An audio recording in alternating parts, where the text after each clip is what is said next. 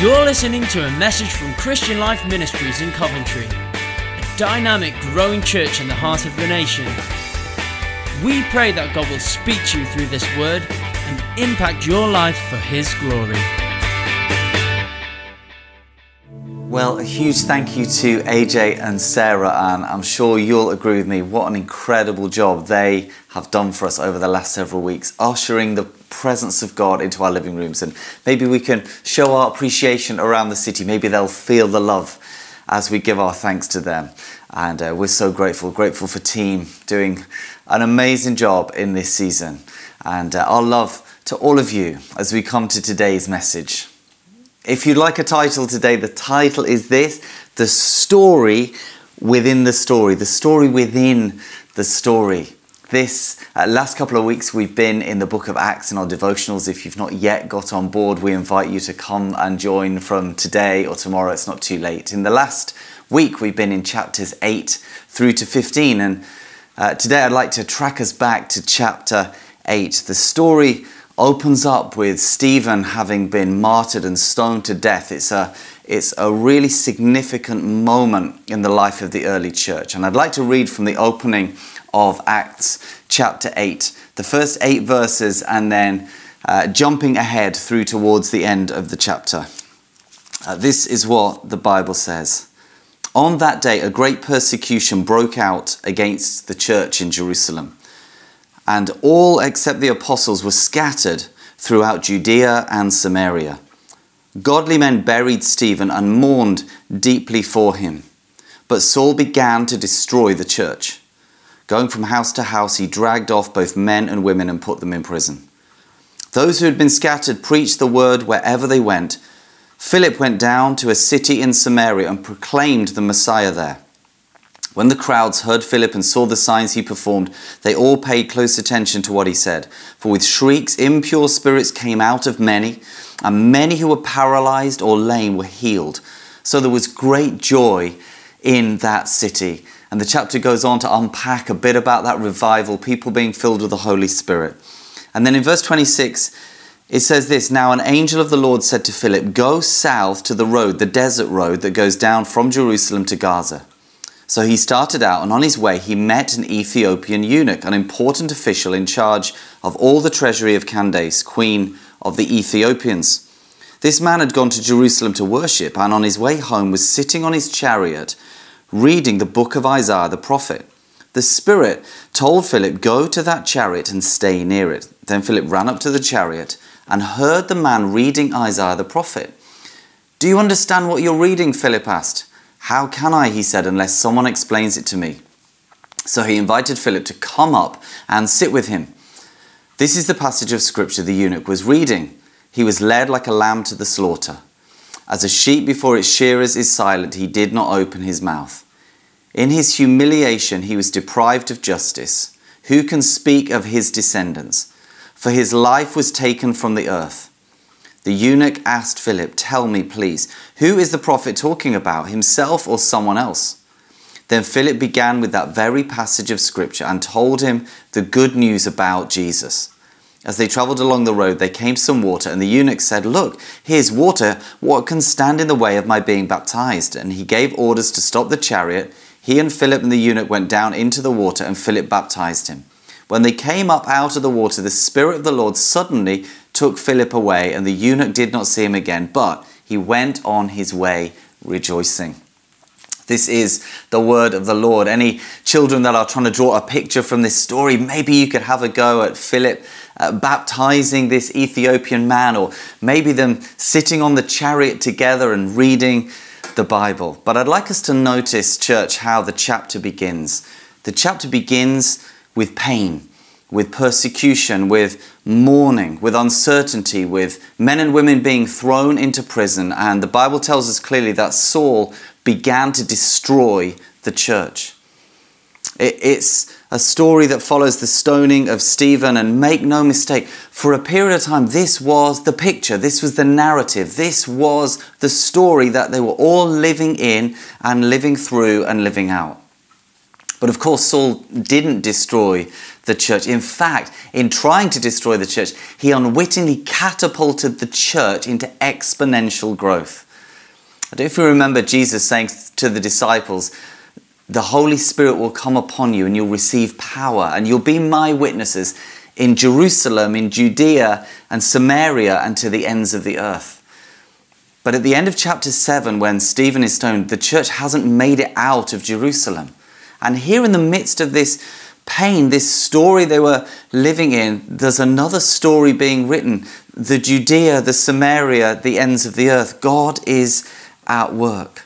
It's a little bit like the painter on YouTube you may have seen who with his huge canvas puts these bold strokes and big colours and splatters some paint. It just seems like this abstract picture of different strokes and colours, and then he grabs the canvas and flips it around 180 degrees and suddenly you see it's a portrait of Christ. Incredibly clever, but there's a picture that we see and it's still there. Everything we saw is still there. But what we didn't see is there's another picture that begins to unfold. We can find ourselves in a set of circumstances, the present story at any given time, if you like, and later we see that God was working on another story at the same time. As one preacher once put it, God is doing more behind our back than in front of our faces. One of those persecuted followers is Philip, and he makes his way in persecution out from Jerusalem, his home, and he goes through Judea and into Samaria, and he starts there to proclaim about Jesus, and people come to faith in Christ, and they're saved, and those that are oppressed are set free, and they're filled with the Holy Spirit, and there's a revival on his hands. And he's known as Philip the Evangelist, but I want us just to catch this, that he wasn't always known as Philip the Evangelist. In fact, in chapter 6, he was Philip from Food Bank. He was Philip who was working in the distribution of food for those who had need. But as he went, God began to write a different story with his life. I'd like us to notice three things about the story within the story. Number one, out of pain comes purpose. Out of pain comes purpose. I'm not belittling the pain for a moment. It's incredibly real. Chapter 8 opens with godly men mourning deeply for Stephen. Quite likely Philip was one of those godly men. They'd served Stephen and Philip side by side in the equivalent of food bank in those days, and now he's driven from his home to a place maybe he didn't want to go, certainly not known to him. We're aware in our church family there are those in this season who have suffered the loss of loved ones. The Bible says there's a time to mourn, and it says we should mourn with those who mourn. The pain can be incredibly real for many. We're under pressure and challenge in a whole variety of ways. But so often God, in the midst of real pain, is also birthing purpose. He changes us in pain. He transforms us in seasons of pain. He causes purpose to emerge. He repositions us in pain. So often we look back in seasons of pain and we would not have chosen that pain, and yet we wouldn't be without what has been forged in the process and what we have on the other side. For Philip, he has a revival on his hands and a new story begins to emerge. In Coventry, we'll be familiar with the story of the old cathedral being bombed out in November 1940 and Provost R.T. Howard writing over the altar, "Father, forgive." And in that desperate mourning of devastation and pain, I don't think Provost Howard could have possibly envisaged a ministry of peace and reconciliation on a global scale for 80 years and counting.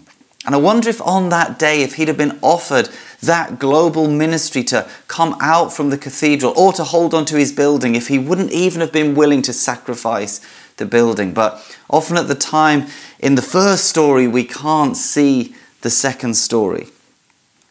And I want to say to you, if you're in pain right now, it's real, it's acute. And we stand with you and we pray with you.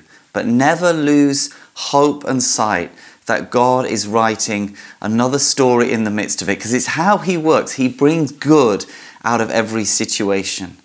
Secondly, I'd like us to notice that out of prompting comes providence. Out of prompting comes providence. Providence refers to divine care and control of God. It speaks of his intervention. God delights to be providential in people's lives. Those moments where his fingerprints show up on somebody's world and somebody's story. Something that he does, and it's that indication that he's with us, truly with us, and understands and knows. For Philip, he's begun to preach. He's in the middle of this revival. And then he gets this prompt. Well, the Bible says an angel speaks to him and the Holy Spirit tells him further some specific detail. It's a pretty clear prompt. But you know, if you're in the middle of revival, if you've come out of pain and persecution and then God breaks out, people are getting saved and the sick are being healed, wouldn't you just want to put on another meeting or something? Not go down to the desert road. What's happening in the desert road? But there's a prompt. And he follows the prompt and he finds a situation there in front of him, this African man traveling on his way back from Jerusalem to Gaza, and Philip happens to be there right alongside the chariot when he's reading the Bible out loud, and not just any chapter, but he's reading out loud Isaiah 53, the very chapter that Jesus in Luke 22 has said refers to him and is fulfilled in him. And he calls out to this Ethiopian and they start to talk together, and Philip unpacks the gospel. This senior official of the Queen Mother in Ethiopia. That is providence. Never underestimate the power of a God prod, the power of the prompt when we respond to it. At the moment, we are in this story of lockdown, of coronavirus, that we will look back on in decades to come and people will remember. It's incredibly significant. But I want to remind us that there are other stories to be written in the midst of this. And so often, the responding to the promptings of the Holy Spirit pave the way for God's providence. Whether it's that person that you know you need to call and you didn't know, but right then they were feeling isolated. Maybe that financial gift that is just on your heart to make towards somebody, and you don't realize they're praying right now, God, would you help me? How am I going to be able to pay my bills?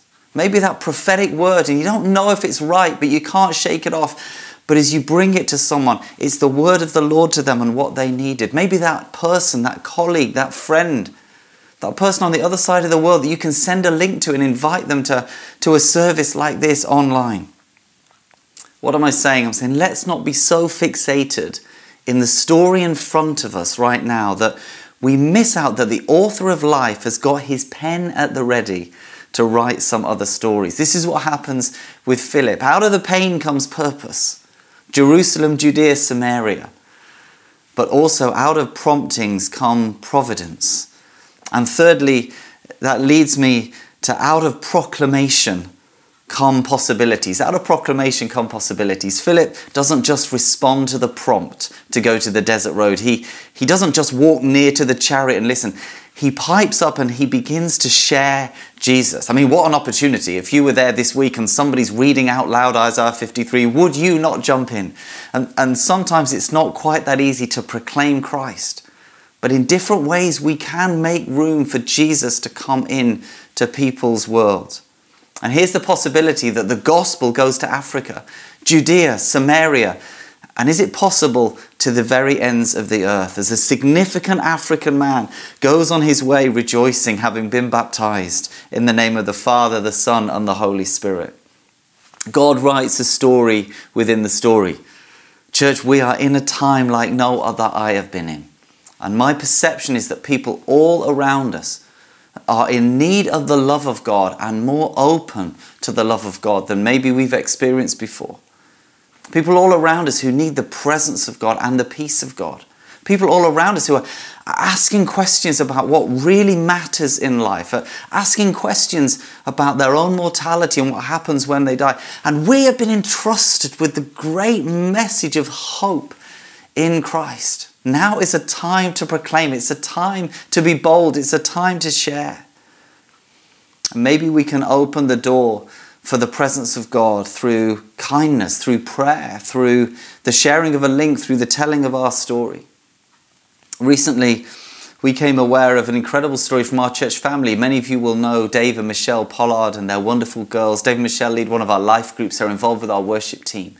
And about 4 weeks ago, Michelle got in touch with some of us to pray because her dad was rushed to hospital, was seriously ill. was on a ventilator, and many of us were praying for him. And about 10 days ago from now, one of their daughters, Bethany, had a dream. And in the dream, her grandpa, Michelle's dad, was playing in a garden, and Jesus was there, and another family member who was already in heaven was there. And Bethany shared the dream with Michelle, and Michelle said, I knew at that moment that Dad was going to go home. And later that day, her father went to be with the Lord. But this is what she wrote. She said, me and my mum and sister, we said our final goodbyes to Dad over the phone.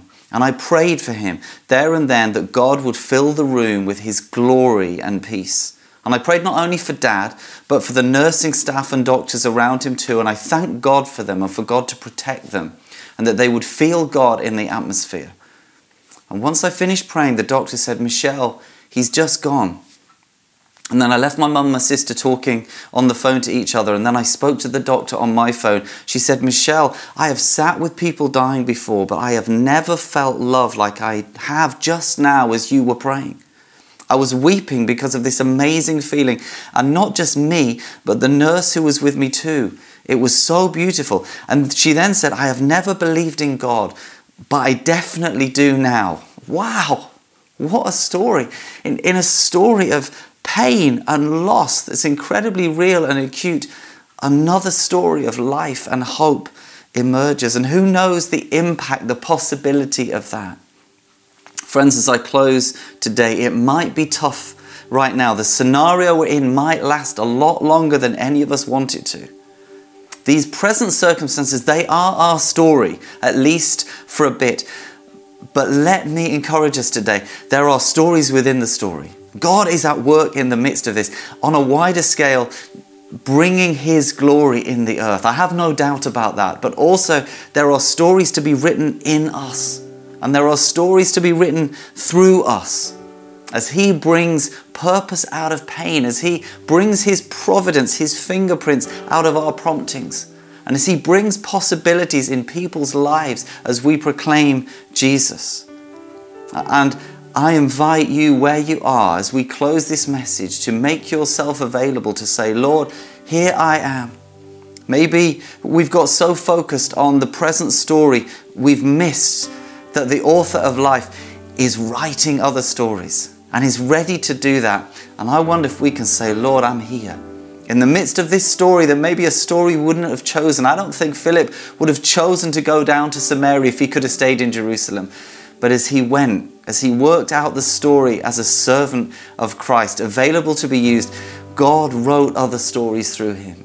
And I know God wants to write stories within the story. And I wonder if you can open your heart with me. Lord, we thank you for your word. We thank you for the inspiration of Philip from Food Bank, who became Philip the evangelist. And I pray, would you help us? Would you use us? Would you help us to take our eyes off the story alone that we are living out and living through, and allow you to write other stories in our hearts, outworking purpose in us and through us to the world around us. We pray for a season of testimonies as Holy Spirit, you would bring your grace and your goodness to those around us as we are your servants and your people. Let your name be honored, we pray. In Jesus' name, amen.